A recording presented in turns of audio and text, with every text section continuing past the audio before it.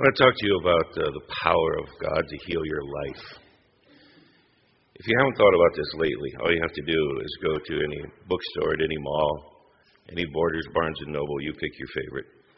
Healing is a multi-billion-dollar industry in our world. I mean, culturally, it's all the way from psychic healing to spiritual healing, natural healing, even healing of the soul when people aren't quite sure what the soul is. They still want to talk about healing it because they know it needs healing. When we cross over into the church, it's interesting because we compartmentalize in the same sort of way. And when we compartmentalize, the compartments don't touch each other or match. We say things like, I need physical healing, or I need some emotional healing, a healing of wounds comes up. We create compartments of healing of memories, soul healing. I've got to tell you, those are only compartments created in your mind. When the Spirit of God and the power of God comes into your life, He wants to heal you. Body, soul, spirit, memories. That places, some of those places you've never even gone yet. He wants to touch and heal that one. So our job this morning is to begin to remove those barriers and to take a look at what you are as a person. And then with just a simple willing spirit to go, here I am. We just sang about running into your arms, God. If you'll just open up, He'll come to you. You don't even have to go. You just have to be willing to say, come on in. And He will come full force. I promise. And it's almost that simple. The issue we face, though, is we have barriers, excuses, blaming. Okay, I'll include all of you. Whining. Yeah, level of laughter, level of guilt usually go together. You'll note that as we move along. We're looking this morning at Luke chapter 7. Luke 7 is one of those great Jesus stories. There's a lot of them. But this one's a fun one because it compares and contrasts two very different approaches to dealing with Jesus. In Luke chapter 7, we're going to begin in verse 36. One of the Pharisees invited Jesus to a dinner with him. And when he went to the Pharisee's house, notice the text says he reclined at the table. They didn't sit on chairs. It's still a Middle Eastern tradition. You recline, there's pillows, you recline, your feet are behind you. There was a woman who had lived a sinful life. You know the type. She heard that Jesus was there eating in that house. And she brought an alabaster jar of perfume. And as she stood behind him, because he was reclining, she began to weep. And she wet his feet with her tears. And then she wiped them with her hair and kissed them and poured perfume on them.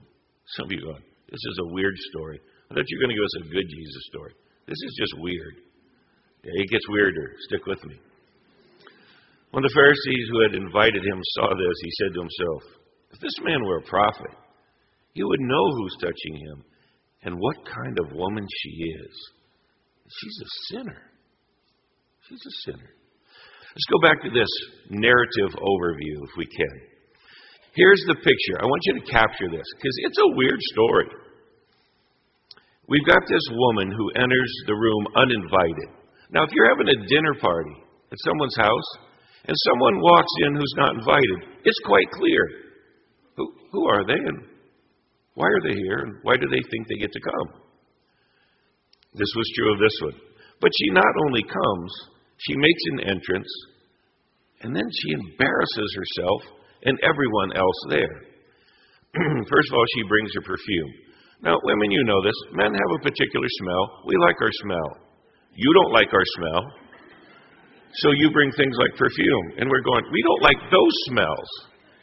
If you ever go to a mall and there's a candle store, notice how few men are there.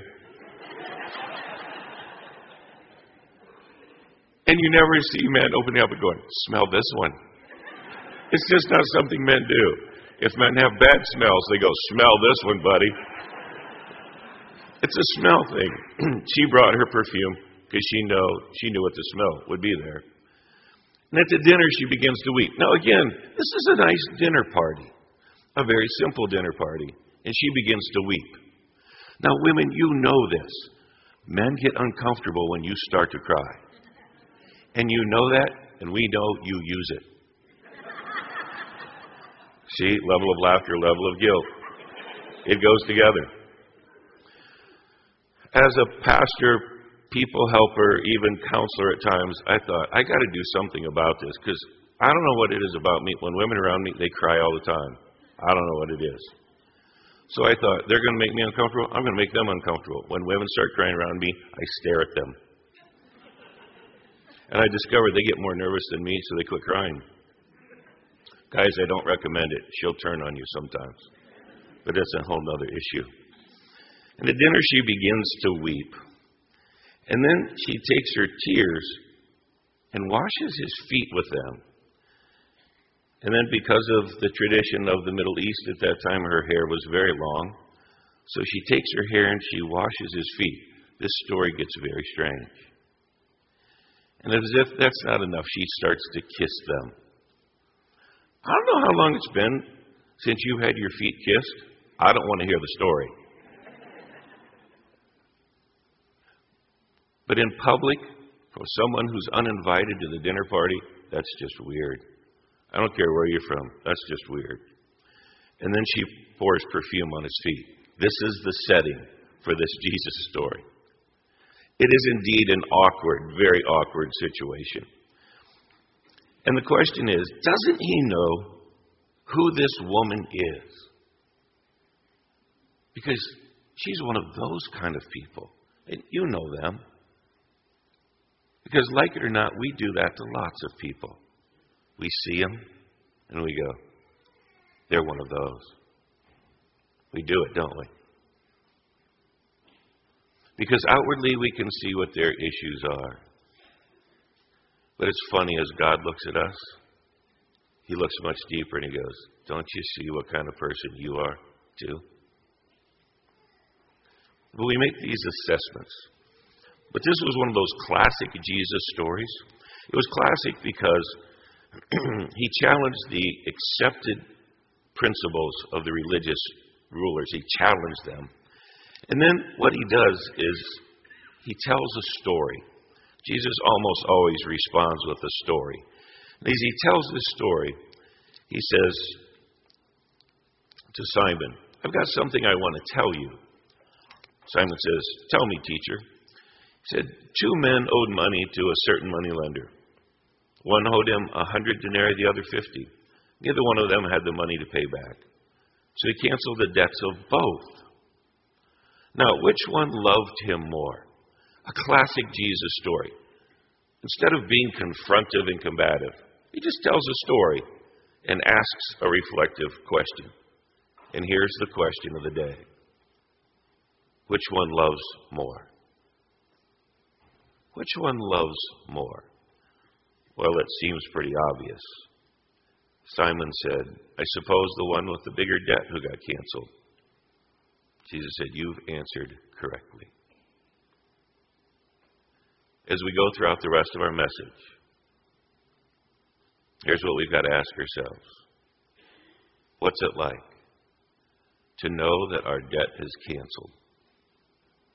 And in response, how much do we authentically love him? And in what ways are we willing to express this? You don't have to do the weird story here. Please don't, especially not while I'm here. But it asks the question, it begs the question, how much do you love him? And how do you express that?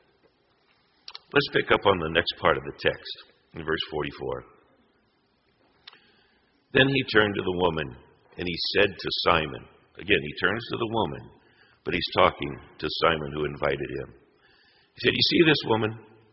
You see, Simon, I came to your house. You didn't give me any water for my feet, which was a good tradition. A good host do that. But she has wet my feet with her tears and wiped them with her hair. You didn't give me a kiss. Middle Eastern tradition. Men kiss each other in each cheek. He said, you didn't give me a kiss, but this woman from the time I entered has not stopped kissing, pouring perfume on my feet. Therefore I tell you, though her sins have been forgiven, she has loved much. But he who has been forgiven little loves little. We've got to talk about forgiveness. It's necessary. It was just a little over a year ago, I got a call from a female friend. She was probably about 40, and she goes, Martin, did you watch Oprah today? I went, I missed Oprah today. And she said, I thought you might have. So I got the DVD, and I've had it been shipped to your house, because I knew if I sent the link, you wouldn't look at it. But if I sent the DVD to your house, you'd probably watch it. She says, I overnighted it. I want you to see this. So I watched Oprah for my friend. It was stirring, man. I highly recommend it. Some days. And this was the one where she had 7 different people, they happened to all be women, tell their stories. And they all had really tough stories about bad stuff that had happened to them. And it was interesting to listen to Oprah, because in the midst of all this, no matter who the story was, what was being said, she would say, you have to forgive. You have to forgive that person. You have to forgive yourself. She just kept saying the same thing. And everybody challenged it. Yeah, but you see, this person who did this, he goes, I don't care, I'm going to stop you. You have to forgive. Because you see, if you don't, you'll never be released. You'll never be free. And you want to be free. And I sat there and went, Oprah, you go, girl. You get this.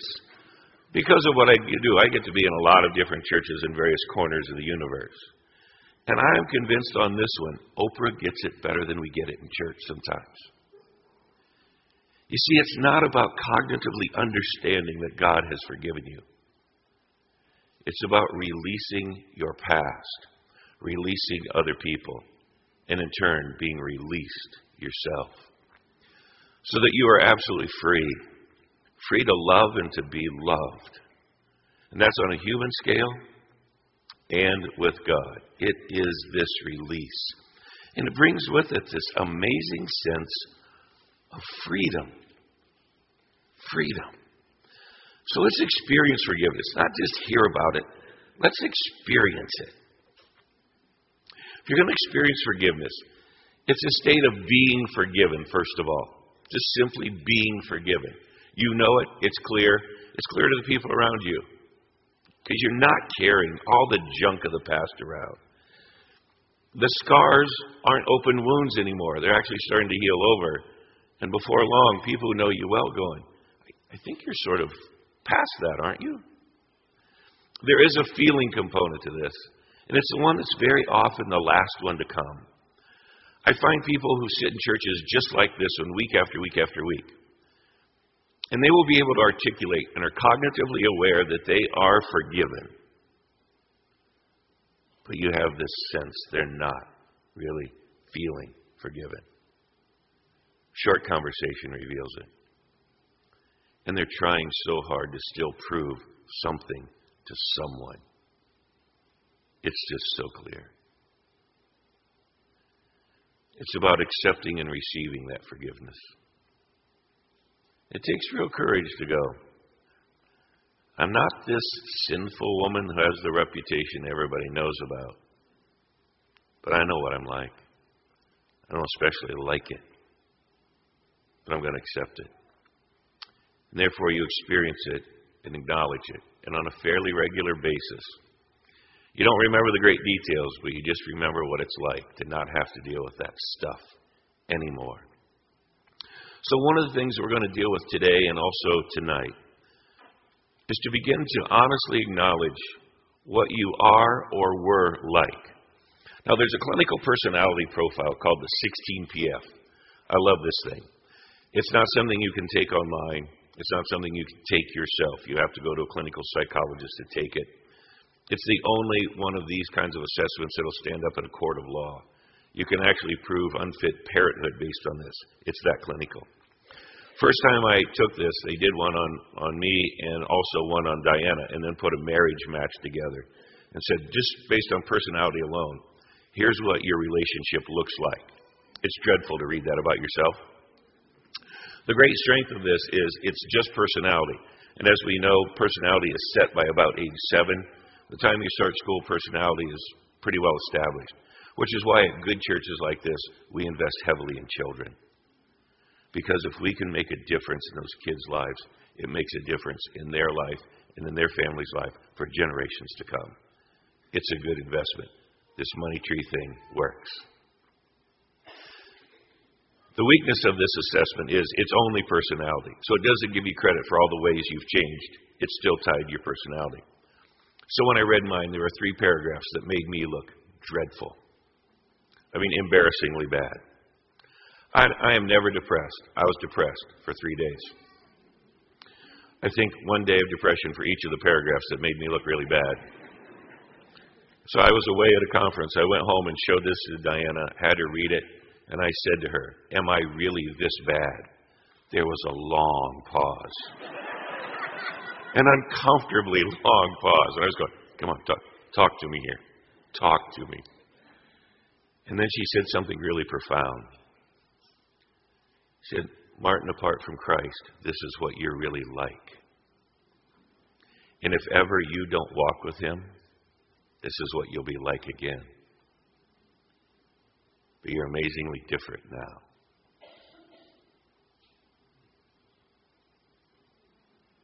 I don't think that's just true of me. I think that's true of a lot of us. But it's time to take this forgiveness thing and go as deep in here as you can go. God and his Spirit are willing. As a matter of fact, they're on your side. They're cheering for you. They want this for you. But when this is your posture, it's not going to happen, folks. It's when this is your posture that it starts to happen. And it's time.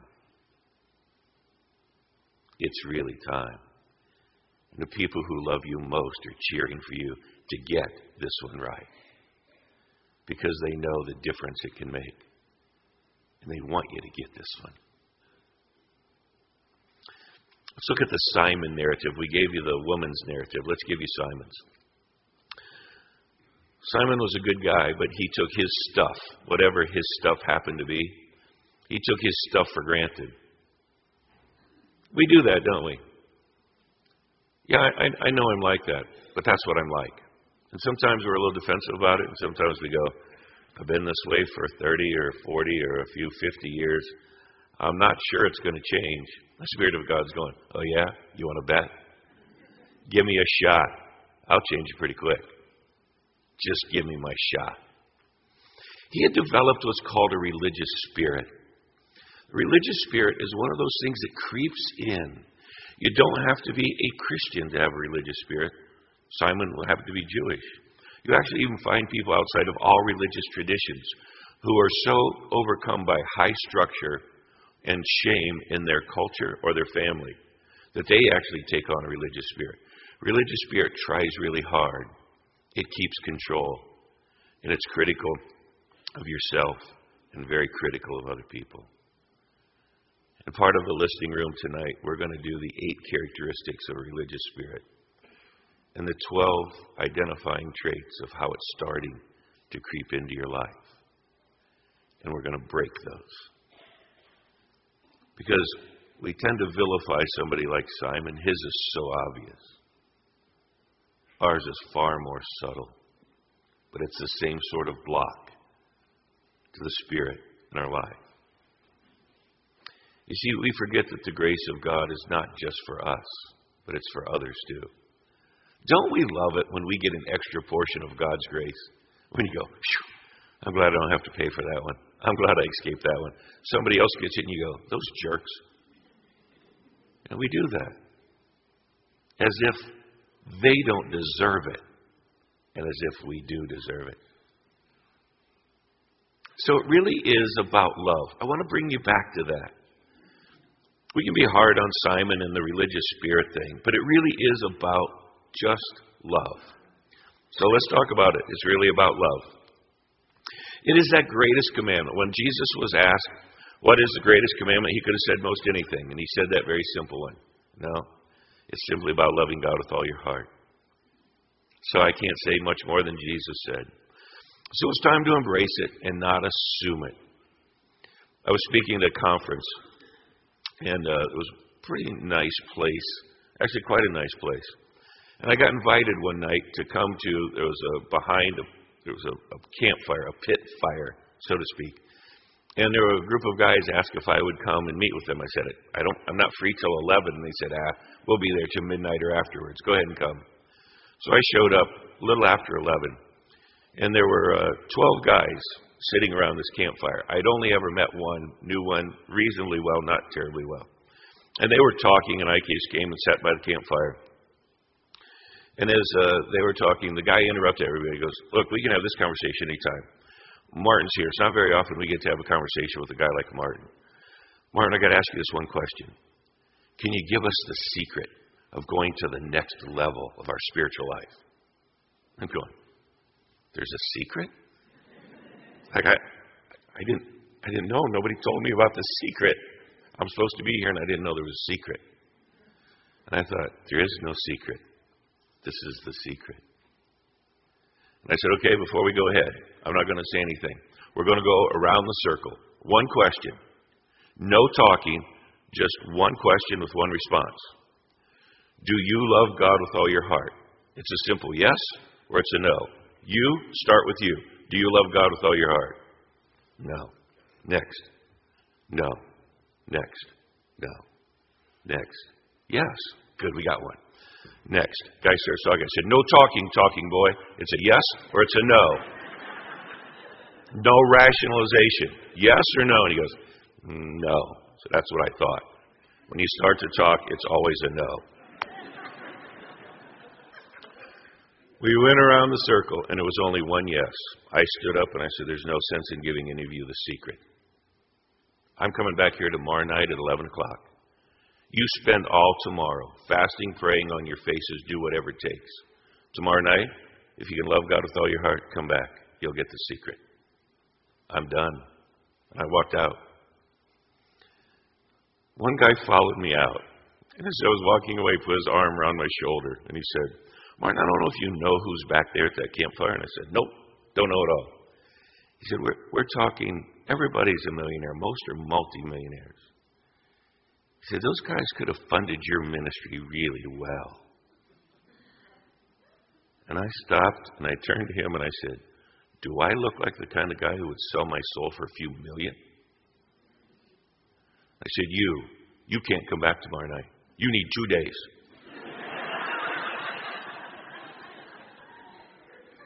He showed up anyway. He looked very repentant.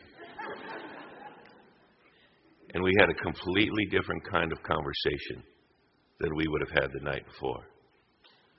Because there was a softness in those men. There was a longing and a desire. We got deep in the soul. So it's the question. It's the question. Do you love God with all your heart? I'm going to ask many of you to come back tonight. Your job this afternoon is to take as long as it will take you to get rid of as much junk as you need to get rid of. There's not many secrets here, folks. It's a longing to be free and a longing to be full. And it starts with this one thing. Do you love God with all your heart? And if you want to, He wants you. It's really that simple. I got to give you the warning about the religious spirit, though.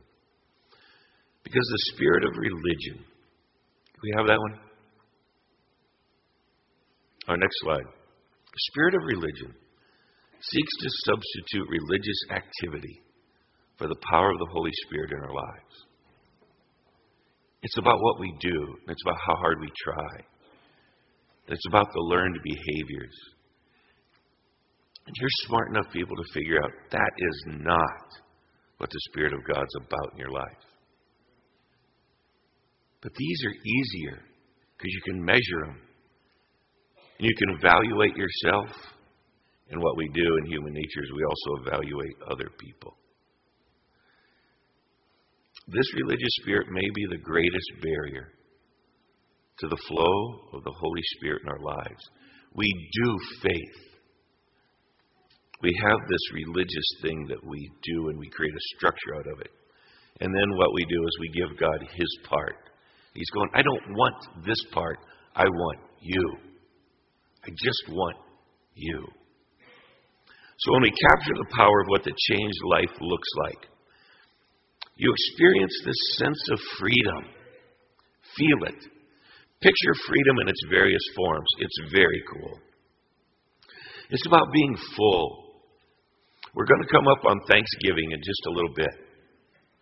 Thanksgiving is one of those odd holidays when everybody unapologetically eats too much, even when they say they're not going to. Now, I want you to picture Thanksgiving Day. There you are, you've had a great meal. And your brain's starting to send signals going, you can't eat more, you can't eat more, it's time to stop. And you take a deep breath and you actually say out loud, I can't take another bite. And every one of us take another bite. When is the last time you sat back and said to God, I can't take any more of you. I am so full of the fullness of God. I don't think I can take any more. That's being full, folks. It's being full. And it is an incredible feeling. It's so much better than Thanksgiving. So much better. But there are some similarities, some great ones.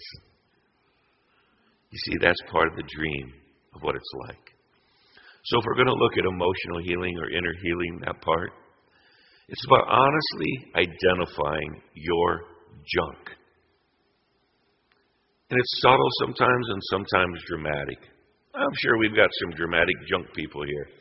I could probably pick you out of the crowd. You have that look. What's even more interesting is that some of us are so skillful at disguising it, but it's all still there. It's all still there. So it's about not just identifying, but being released from it. And tonight, that's one of the things we're going to do. Walk you through a series of some structured exercises. So you don't have to try harder or do better or do anything else other than just be released from that stuff. And I've got to warn you, we're going to enter a different zone. We're going to enter a no hiding, no lying, no excuse, no blaming, no whining zone. Because you can't if you're going to be free and full. You can't. But it's easier to blame and excuse, isn't it? It's fun to enter that zone. So we're going to look at some healing of memories and be released from the power of those memories. One of the ways the human mind works is the memories stay, but the power is gone. And so when the enemy of your soul wants to throw them up, you just go, so, I'm free. And then if you want to be really unkind, you go to hell. I'm free. And I love it. Imagine that feeling. Just imagine it. It's incredible. So I want to say it one more time. When you deal with Jesus, in stories like this, here's what He says to you. Come unto me, because no matter who you are, no matter what you've done, no matter what has happened to you, no matter what you need, Jesus knows, and Jesus understands, and He brings a release so that you can be full and free. It's an amazing, amazing God. Let me wrap this up. I was speaking at a conference in Asia. It had been a really long day. I think I had talked 7 and a half hours that day. I can talk forever. You might have picked that up. Apparently you do. I spoke last night, twice this morning. I'm doing it tonight. Apparently you think I can speak forever. I can speak forever, but that talking to people afterwards is pretty draining. But there's always people who need to talk afterwards, so I mostly graciously do it. But there were a lot of people talking, and there was one young woman standing over here who looked like she was going to stand there no matter how long it took. I always hate those because their story's not a brief one. It's always true. And I kept looking at her, and every time I looked at her, she smiled at me like I'm supposed to know her. But I couldn't picture who this was. So fortunately, it took quite a while. And just before I was done with everybody else who went to her, I remembered. In the first church where I served, when I was actually in grad school in the west side of Chicago, she was a college student there. And she came back to visit a few times, met her new husband. I remember they went to be missionaries in Asia. That's all I knew. I fortunately remembered her name, so that when she came up, although it had been, I think, 21 years, I remembered her name after meeting her twice. She came up, she goes, "Martin, I know it's been a long day." First, there were the greetings. "Hi, how are you? Good to see you." "I know it's been a long day. I just have one question for you. Can you give me a recommendation on a book or a seminar? I want to go to the next level of my spiritual life. Can you give me a recommendation on a book or seminar? We're a little isolated here in Japan. What do you got for me?" And I said, "I just have one question for you. Do you love God with all your heart?" And she looked at me and she said, "I don't think you understood my question. I'm looking for a book or a seminar to take me to the next level." I said, "Okay, let me ask a different kind of question. Do you love God with all your heart?" And she looked at me and she goes, "Well, why are you doing this?" She said, "Do you know my husband and I are missionaries in Japan? Tough mission field." I said, "Okay, forgive me. I'll ask it differently. Do you love God with all your heart?" And she just put her head down. And I said, "It's the question, isn't it?" And tears came. So I stared back. And when we finished the tears, I said, "It's not about another book. It's not about another seminar. It's about loving God with all your heart so you can be free and full." It is that simple. And for so many of you, it's time. You know it. God knows it. And the people who love you most want you to get this one right. I'm going to give you just a few moments to think, reflect. And then if today is your day to stand before God and say to Him, "I want to get on the track that says I'm going to love you with all my heart." In just a moment, I'm going to ask you to stand for prayer. But give it some thought for just a moment, please.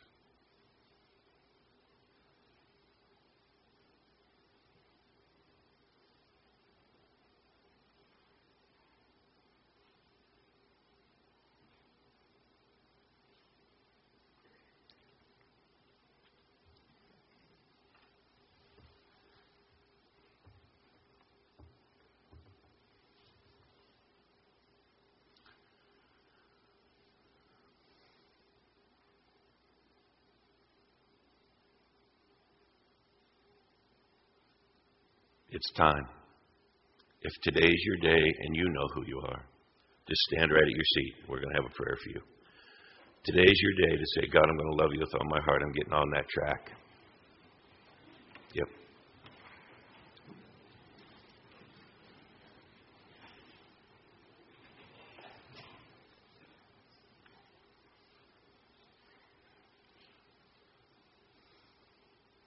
Spirit of God, I'm going to ask you to do what you do so incredibly well.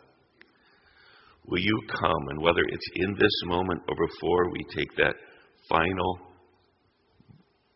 breath tonight before we go to sleep, Will you come to each person, and whether you speak their name in a way that they hear it, or whether you come with this sense or feel, will you make it so clear for everyone who has stood that you are there, you want them, you're going to receive the best of what they give you, and you're going to work with them, rewrap this, so that they might be free and full. Come and work with them, with each one of us. The Grace Church is going to be one of those places where when you walk through the doors, it's like, whoa, this is one of those places where people love God with all their heart. May the idea grow and deepen and widen in an incredible, incredible way. Thanks that you want to work with us. Thank you. Amen. You may be seated.